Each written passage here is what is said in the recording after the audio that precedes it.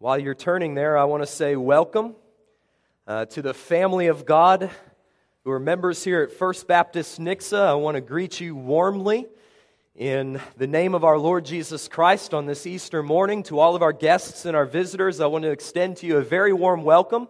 We are pleased that you are here. We are extremely excited to be able to gather with you on this Easter morning and to worship our crucified and risen Lord Jesus Christ. I want to tell you from the very outset this morning that we here at First Baptist Nixa regard the Bible to be the Word of the living God, inerrant, infallible, and powerful to raise the dead, to give faith to the unbelieving, to give sight to the blind through the Holy Spirit who spoke it.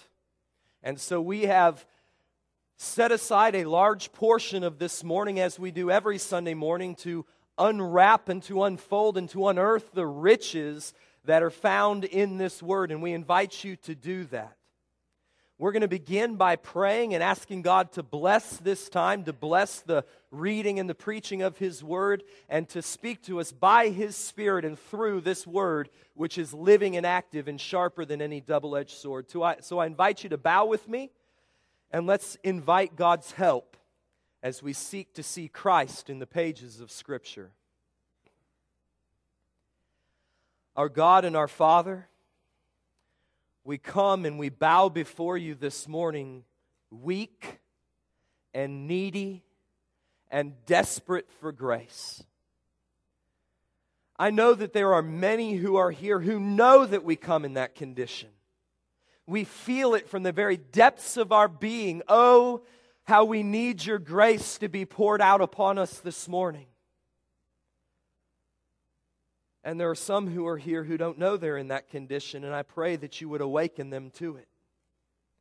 I pray that you would show them their desperate need for Christ. Christ crucified, Christ risen, Christ ascended, Christ reigning as King and Lord over all, and Christ returning again in judgment and salvation and to make all things new.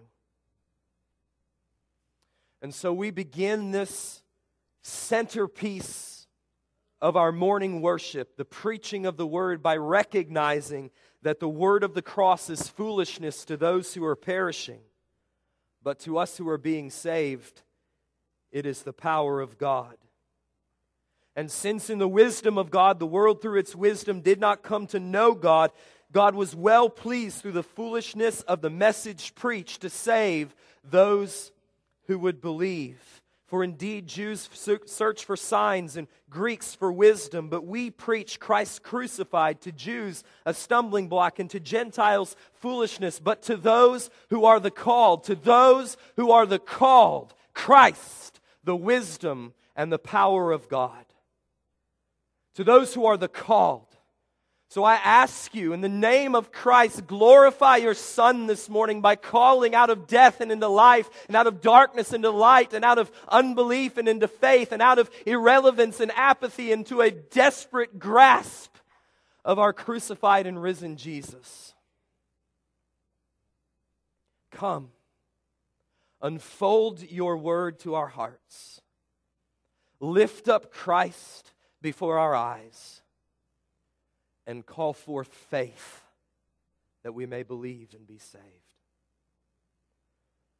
I ask this in the name of Jesus. Amen. Well, in the 8th chapter of the book of Acts, Luke relates a story of a divinely ordained encounter between Philip the evangelist and an Ethiopian treasury officer. Now, Philip had been earlier in chapter 8, had been preaching the gospel up in the region of Samaria, seeing many come to saving faith in Christ and baptized in the name of the Lord Jesus. But during his ministry there, the angel of the Lord spoke to him and said, "Go, I want you to travel south to the desert road that extends from Jerusalem to Gaza." And so Philip went in obedience to the command of the Lord. And he came upon a caravan that was traveling from Jerusalem back to Ethiopia. And seated in the chariot was an Ethiopian official, and he was reading a scroll of the prophet Isaiah. And as Philip ran up upon the chariot, he heard the words of the Ethiopian reading from the 53rd chapter of Isaiah. And these were the words that Philip heard. He was led as a sheep to slaughter, and as a lamb before its shearers are silent, so he does not open his mouth. In humiliation his judgment was taken away, and who will relate his generation? For his life is removed from the earth. And Philip asked the man a question. He said, "Do you understand what you're reading?" And the Ethiopian answered, he said, "How could I unless someone guides me?" And at this point the man invited Philip up into his chariot and he said, "Please, tell me, of whom does the prophet speak? Of whom does Isaiah speak? Of himself or of someone else?" Now, the passage in question is indeed a difficult one to understand unless someone guides you. It speaks of an unnamed figure known only as the servant of the Lord, a figure who endures throughout the course of the 53rd chapter unimaginable suffering, such that his appearance becomes so grotesque and so disfigured that he's unrecognizable. But many men throughout the course of history and the annals of time have suffered horrific deaths at the hands of wicked men. What makes this one so different, so noteworthy that it is related in such graphic detail in Isaiah 53? What is so different about this servant? The answer is that even a surface reading of this chapter reveals that this servant's suffering and death has redemptive significance, not for just one, but for many, and not just for many in Israel, but for all the nations. By his death, this suffering servant of Isaiah 53 takes away the sins of his people and renders them clean and holy before God. So it's no wonder that the Ethiopian asks Philip of whom the prophet speaks. It is so abundantly clear that the servant of the Lord in Isaiah 53 is special, and that what he has done is unrepeatable and has significance for anybody whose eyes fall upon the pages of the scroll. Whose death could possibly accomplish the salvation of another person, let alone many nations? And the next verse in Acts chapter 8 is absolutely classic. I love it. I hope that it's a foundation of my preaching ministry. It says this, Acts chapter 8 and verse 35, "Then Philip opened his mouth, and beginning from this scripture, he preached Christ to him." He preached Jesus. Then faith came by hearing, and hearing by the word of Christ. And by the power of divine grace, the Ethiopian realized that the servant of the Lord suffered for him. The servant was pierced for his transgressions, was crushed for his iniquities, was chastened for his well-being, was scourged that he would be healed. And my fervent, heartfelt prayer this morning is that the same would happen for many of you who have come out this morning to hear the word of the living God. Like Philip, what I plan to do by God's help and by His grace, and I pray for His glory, is to open my mouth and to preach Jesus to you from this scripture, in order that by God's grace, faith may come by hearing, and hearing by the word of Christ, and that you too may see in the suffering of this servant your own hope of salvation, and that like the Ethiopian eunuch, you would leave out from these doors rejoicing. That's my prayer. May God do it in our midst this morning. The servant song of Isaiah 53, it actually begins up in 52, verse 13, is the fourth and final servant song that we find in the book of Isaiah. And it's comprised of 5 stanzas, 5 verses of the song, as it were. This morning we're going to walk briefly through each one of these stanzas, relating the story of Christ. You have the main theme of every one of these stanzas printed for you on the back of your bulletin, so you can follow along. They'll also be up on the screen behind me. And we're going to see how the Lord spoke through his prophet Isaiah 700 years before the birth of Christ to reveal that the salvation of the world would come through a dying and rising Messiah, through a servant who would both suffer and be satisfied with what his suffering accomplished. So let's journey through this song together this morning. The song begins in verse 13 of chapter 52, and like many great stories, this one actually begins at the end. The success of the servant's mission is never in doubt. The outcome is never a cause for worry. In fact, most of the song functions as a sort of flashback showing how the servant succeeded in securing the salvation of his people. So the song begins with this triumphant declaration, this assured declaration. God says, "Behold, my servant will prosper." He's going to succeed. He's going to triumph in the battle into which I'm sending him. My servant will prosper. He will be high and lifted up and exalted. And so at the very beginning, we're told how the story ends. It ends with Christ Jesus high and lifted up and exalted. It ends with the Lord Jesus risen in triumph over the grave, exalted to the Father's right hand, and reigning upon his throne in power. Now, it's not at all surprising, if you're acquainted with the Scriptures, it's not surprising. Our God is in the heavens and he does whatever he pleases. It's not surprising that God's servant would succeed.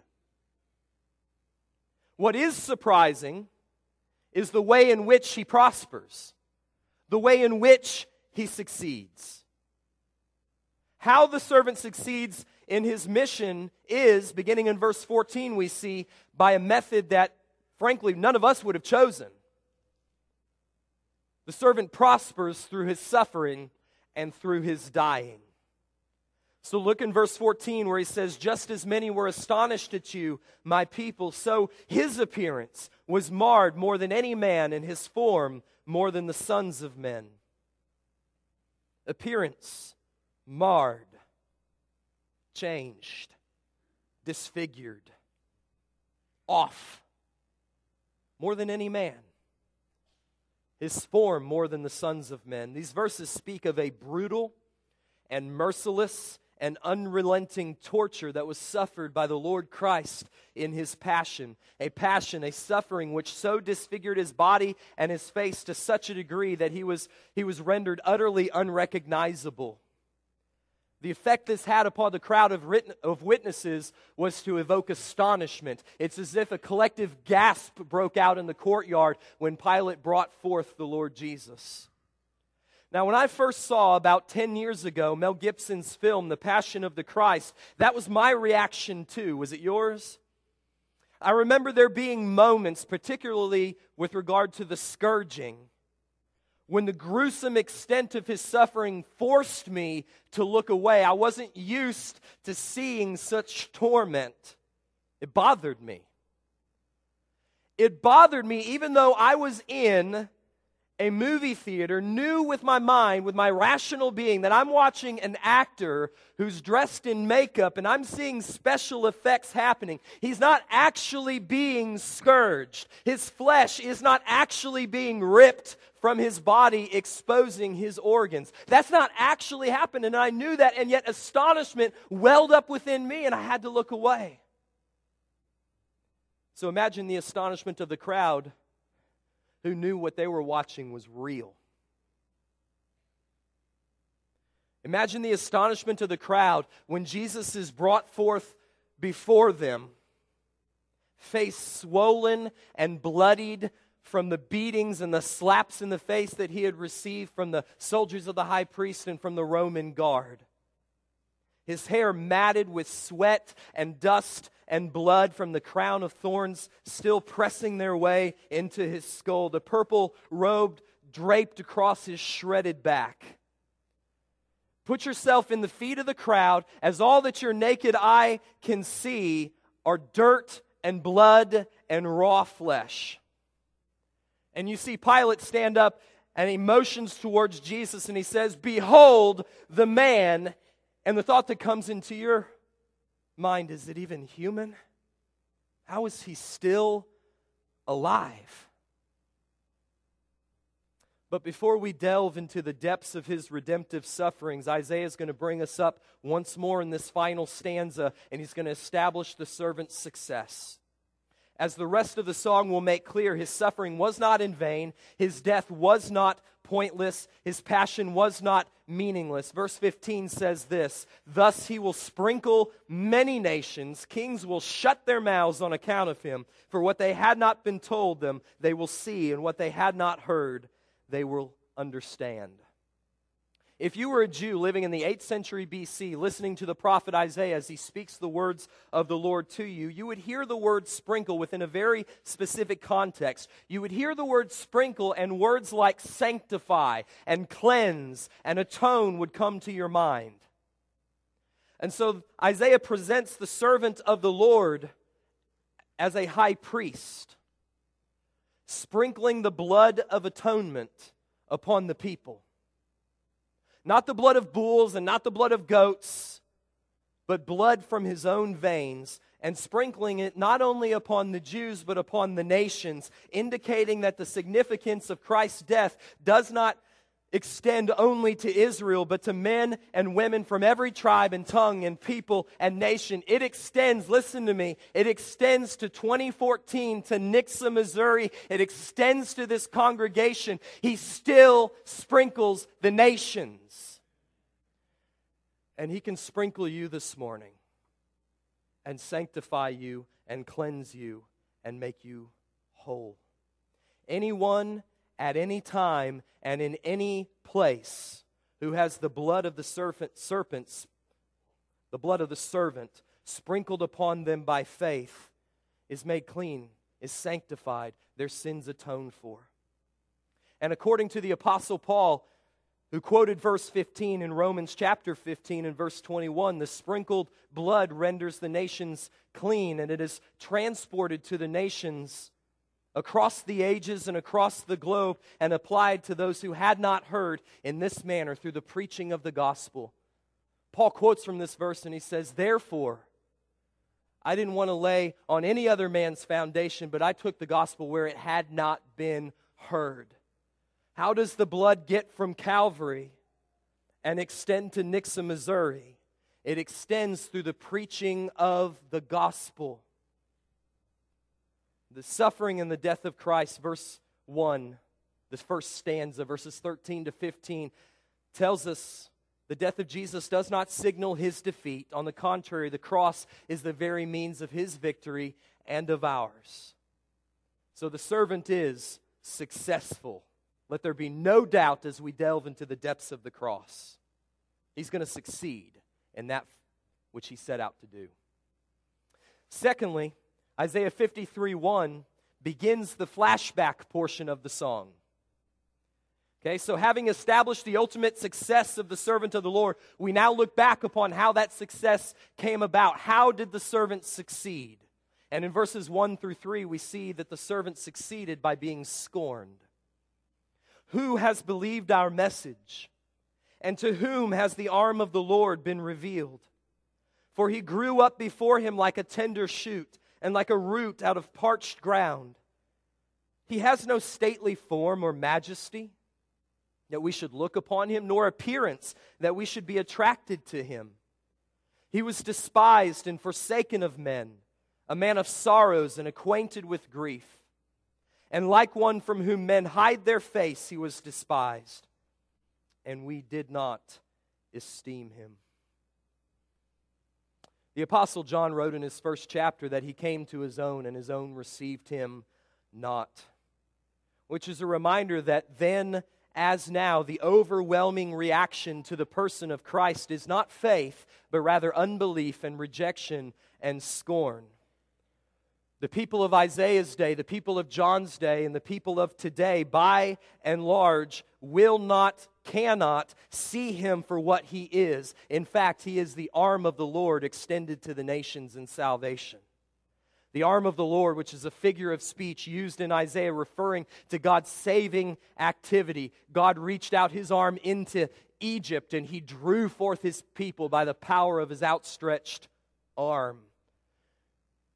In Christ, God stretched out His arm to a hopeless and dying people, and He stretches it out still in salvation. God stretched forth His powerful saving arm to rescue His people, but by and large they did not see, and they did not understand, and they did not believe, and they did not receive Him. Why? Isaiah tells us it's because He was so wonderfully ordinary.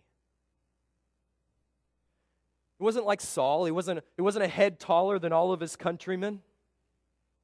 He didn't walk around with a glowing aura surrounding him as he walked, from the carpentry shop down to the river. You would not have seen Jesus of Nazareth, the carpenter's son, and picked him out of a crowd and said, hey, that guy's the Messiah. He had no stately form or majesty that we should be attracted to Him. In fact, when Jesus did reveal Himself as the Messiah, and He testified to His claim by healing the sick and making the lame to walk and cleansing the lepers and raising the dead, even when He performed all of these signs in front of the people, they still did not believe. And not only did they not believe, and not only did they not receive Him for what He was, their Messiah and their Savior and their Lord, they went a step further and they despised Him, and they rejected Him, and they forsook Him, and they hid their face from Him, and they killed Him, says Isaiah. And I wonder this morning what your reaction to Jesus is. The Apostle John said that when the Word became flesh and dwelt among us, we beheld His glory. The glory as of the only begotten from the Father, full of grace and truth. And I ask you, and I want you to ask yourselves this morning, when you see Christ revealed so vividly in the pages of Scripture and in the words of sermons, do you see glory? Do you see a Savior who is full of grace and truth? Do you see the arm of the Lord stretched out to sinners like us, in order to rescue us and bring us back into His presence? Do you embrace this Jesus, the suffering and the scorned servant, as your only Savior, and embrace His work as your only hope, and bow before Him as your all-glorious King? Is that your reaction to Jesus? Or like so many, both then and now, do you yawn at Him with a sense of measured indifference, which is simply another more refined way to despise Him and reject Him and forsake Him? My prayer this morning is that God, by His Spirit and through the message preached, would stretch out His saving arm, that many of you this morning would hear His message and believe and be saved. Do not scorn Him. Do not see Him as so ordinary, without stately form or majesty. You should see glory veiled in flesh. Third verse. The very center of the servant song. The very center of the gospel. The very center of the Christian faith. Verses 4 through 6.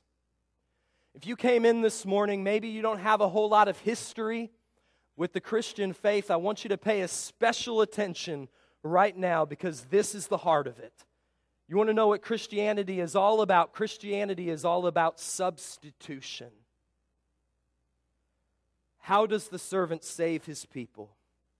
He saves his people by way of a vicarious, substitutionary, sacrificial atonement. Surely our griefs He Himself bore, and our sorrows He carried. Yet we ourselves esteemed Him stricken, smitten of God, and afflicted. But He was pierced through for our transgressions. He was crushed for our iniquities. The chastening for our well-being fell upon Him, and by His stripes we are healed. All of us, like sheep, have gone astray. Each of us has turned to his own way, and the Lord has caused the iniquity of us all to fall on him. Do you see the substitution? It's the heart of the gospel. So if you find yourself here this Easter morning unacquainted with the Christian gospel, or if, like so many in the American Bible Belt, you find Jesus so irrelevant and inglorious that you only give attention to him once a year on Easter, let me be absolutely clear that your eternal destiny rests on what you do with verses 4 through 6. There are, I think, 4 truths that you need to embrace by faith this morning if you would be among the saved, if you would be among the nations that are sprinkled, if you would be among the children that Jesus sees in verse 11 and is satisfied. 4 truths you should embrace. Number 1, we are all lost and wandering sheep. Every one of us. There are no exceptions in this room, none. We have all turned aside from the way of God. We've chosen our own way. We've all rejected the Lord as God and have decided to be our own God, to make our own rules and to make our own way in this world. That's how the Lord sees us anyway. You may see yourself in a different way, but the Lord sees you as a lost and wandering sheep. And I would remind you, I hope that this hits home, His opinion of you is the only one that matters. Number 2, the price of our rebellion is death. And when the Bible speaks of the wages of sin, Romans 3:23 being death, it does not mean mere physical death. Listen, the price of our sin goes beyond piercing and scourging and chastening and crushing. It means spiritual death. It means everlasting exposure to the holy and righteous wrath of God against our sin. So you may view yourselves as a pretty good guy, pretty good gal, right?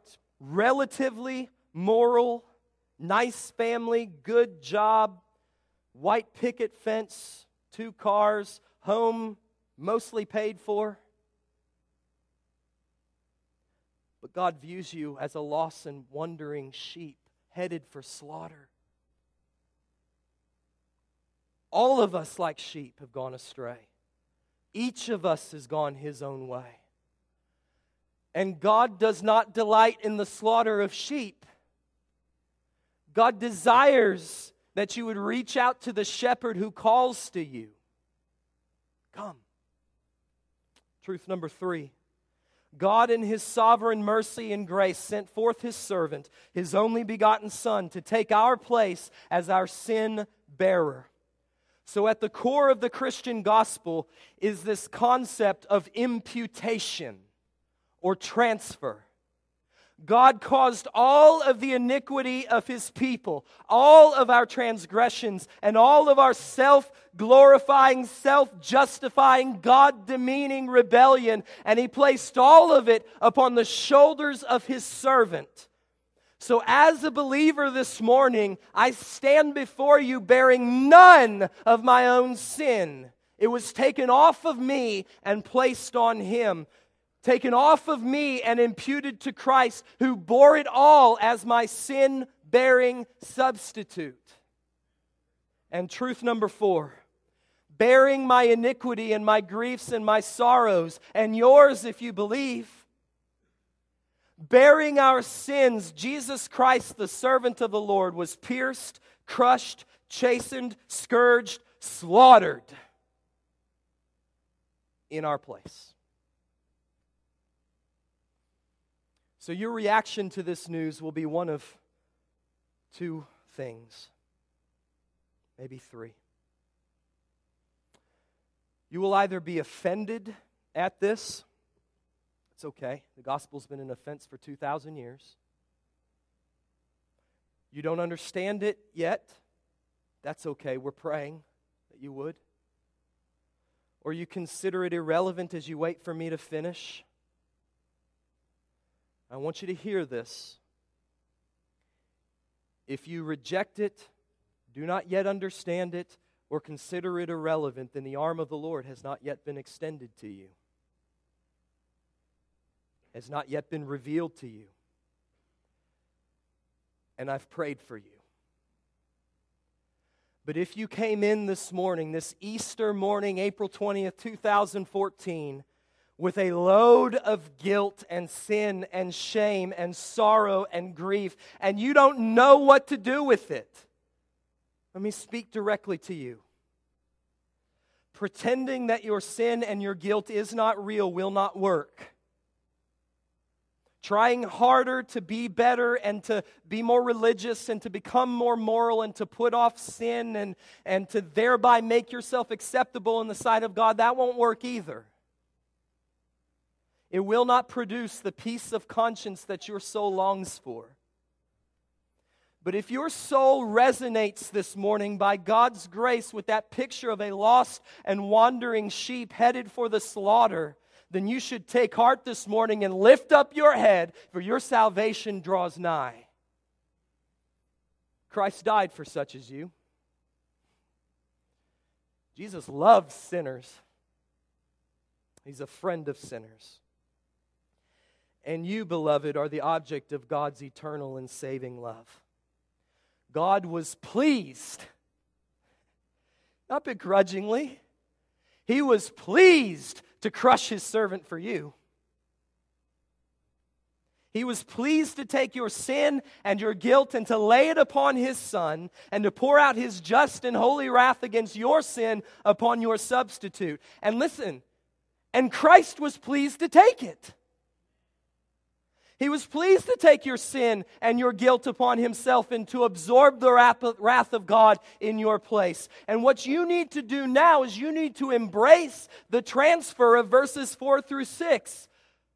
By faith, you need to take the sin that weighs down upon your shoulders. By faith, you need to put it on Christ. And by faith, you need to reach out for the righteousness that He freely offers you, and you need to take it from Him and clothe yourselves with it. Your unrighteousness to Him, punished at the cross. His righteousness to you, wrapping you as a garment of salvation and rendering you acceptable in the sight of the Father. And all you need to do is believe. Rest in the good news of Isaiah 4 through 6. Embrace the gospel by faith and you'll be saved.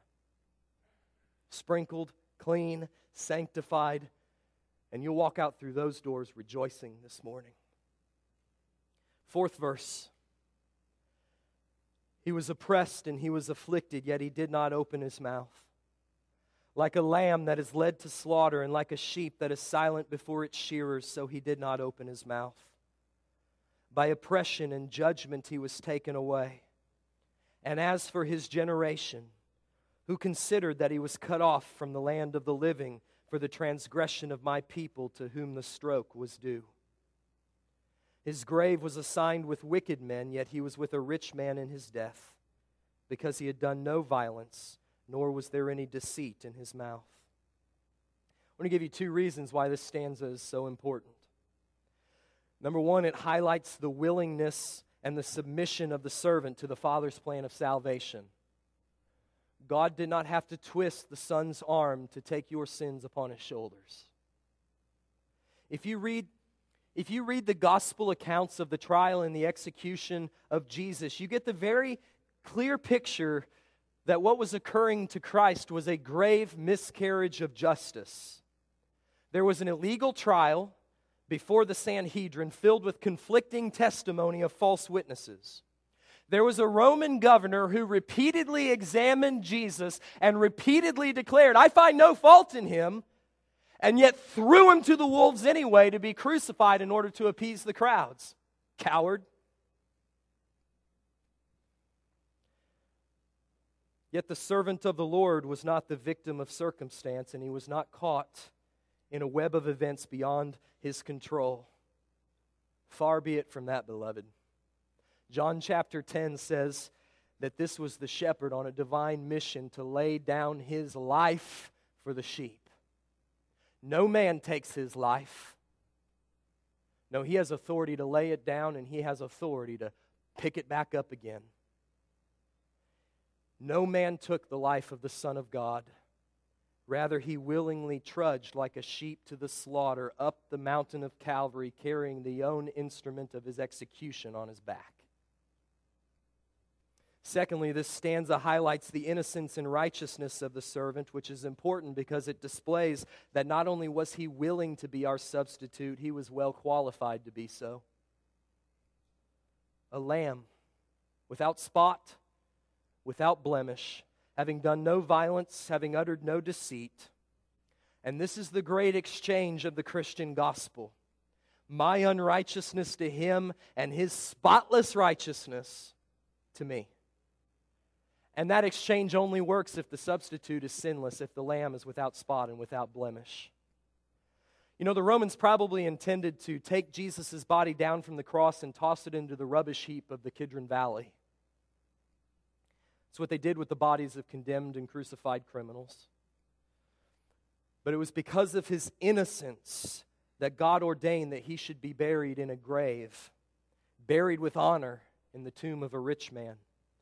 And this was fulfilled when Joseph of Arimathea went to Pilate and requested the body of Jesus and anointed him for burial and placed him in his own tomb hewn out of the rock. Willing and qualified is Christ. Finally, we return to where we started with the triumphant servant and a lavish description of his successful mission. But before we get there, Isaiah has reserved one final phrase for our consideration. I want you to read it there at the beginning of verse 10. The Lord was pleased to crush him. Just stop there. This is extremely important. Christ's death was not an accident, was not the result of chance. He didn't die as a victim of circumstance. The Jews had Jesus arrested and falsely accused and unfairly tried, yet it was not the Jews who were ultimately responsible for the death of Christ. The Romans received him from the Jews and tortured him and scourged him and crucified him, but it was not the Romans who finally killed Jesus. Who slew the Son of God? God did. God the Father sacrificed God the Son, and Christ's death was the sovereign act of God the Father. I want you to think about what's going on here at the cross. I want you to fathom the eternal and sovereign love which is being manifested there. The love of the Father for his children, the love of the shepherd for his sheep. The Lord was pleased to crush him, putting him to grief. But today is Easter. It is not Good Friday. And though to this point we've been immersed in the language of suffering and sacrifice and blood and a cross, this is not the end of the story. The gospel does not end with the crushed and mangled body of the servant lying cold and lifeless in the tomb. Having offered himself once for sinners, God the Father raised his Son from the dead.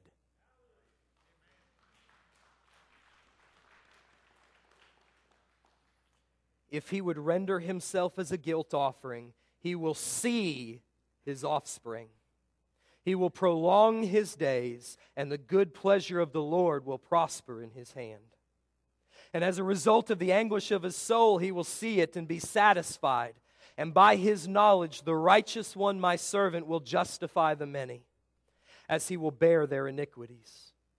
Therefore I will allot him a portion with the great, and he will divide the booty with the strong, because he has poured out himself to death and was numbered among the transgressors. Yet he himself bore the sin of many and interceded for the transgressors. Even though the word resurrection is not found anywhere in these verses, the idea of it permeates every line.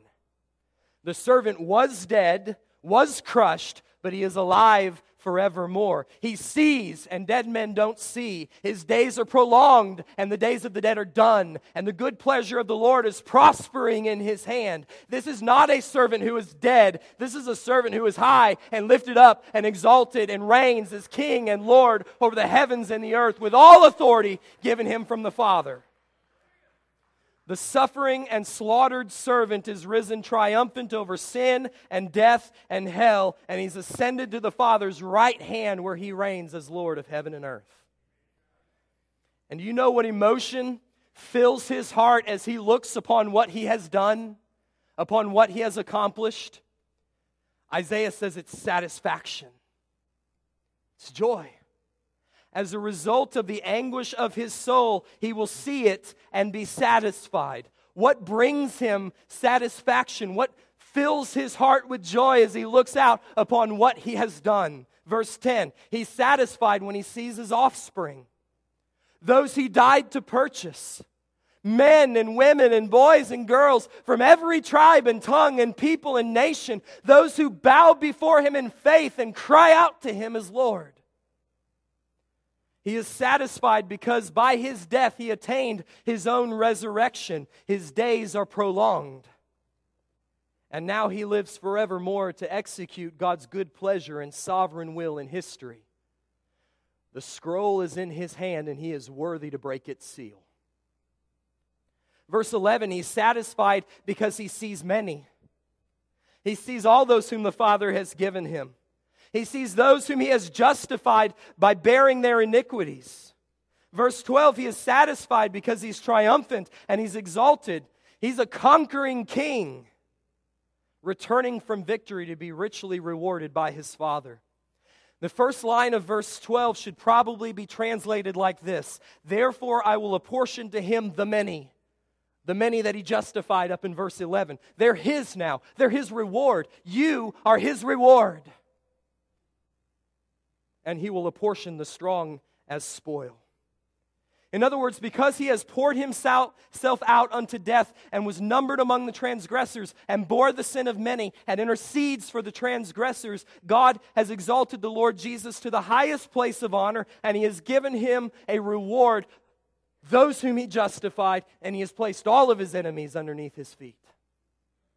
So Jesus Christ, the servant of the Lord, he sees it and he is satisfied. For because he was found in the appearance as a man and humbled himself by becoming obedient to the point of death, even the death of a cross, God has highly exalted him and has given him the name that is above every name, that at the name of Jesus every knee shall bow, of things in heaven and things on earth and things under the earth, and every tongue shall confess that Jesus Christ is Lord, to the glory of God the Father. And I want you to hear this.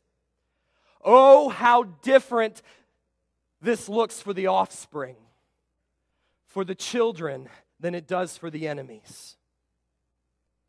For the children, the image of every knee bowed and every tongue confessing evokes the emotion of joy, because we've been bowing our knees before Christ ever since he called us to himself. And we've been confessing him as Lord ever since he spoke our names. It is our joy and our delight to do this, to bow before him and to worship him as the Lord and the crucified and risen King.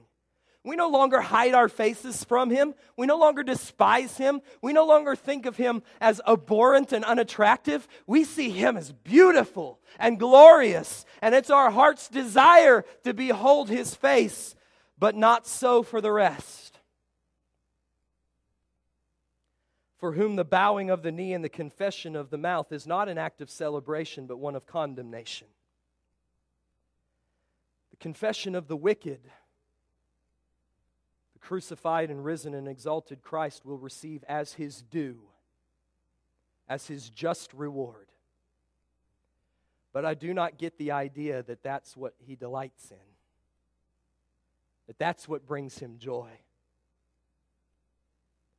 But oh, the joy and the satisfaction that fills his soul when he sees the children, the offspring,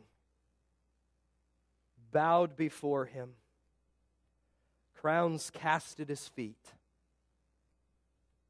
praise raised to the Lord and the Lamb. And so the call this morning goes out to the children, to the offspring, to the seed, to the heirs of Christ. Worship. Worship him in grateful joy for what he has done. It was for you that he suffered. It was for you that he died. It was your transgressions for which He was pierced.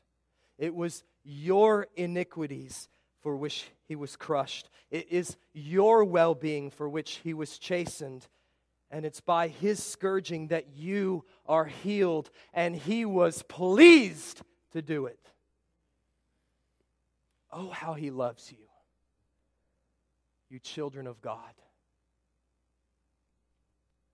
Love Him back. And to the rest of you, I issue another call. The outsiders, the unbelievers, why will you die in your sins when there's a Savior such as this? Why will you perish when there is such love and mercy and grace freely given and freely received? So the call to you this morning is to come to Jesus by faith. He will justify you. He will heal you. He will sprinkle His cleansing and atoning blood upon your heart by faith. He will take away your filthy garments of sin, and He will clothe you in the robe of His spotless righteousness, and He will bring you before the Father and say, "This is my child, for whom I died, and it is my delight to present Him blameless with great joy before the presence of you, my Father." He turns away none of all who come to Him. So come to Him this morning.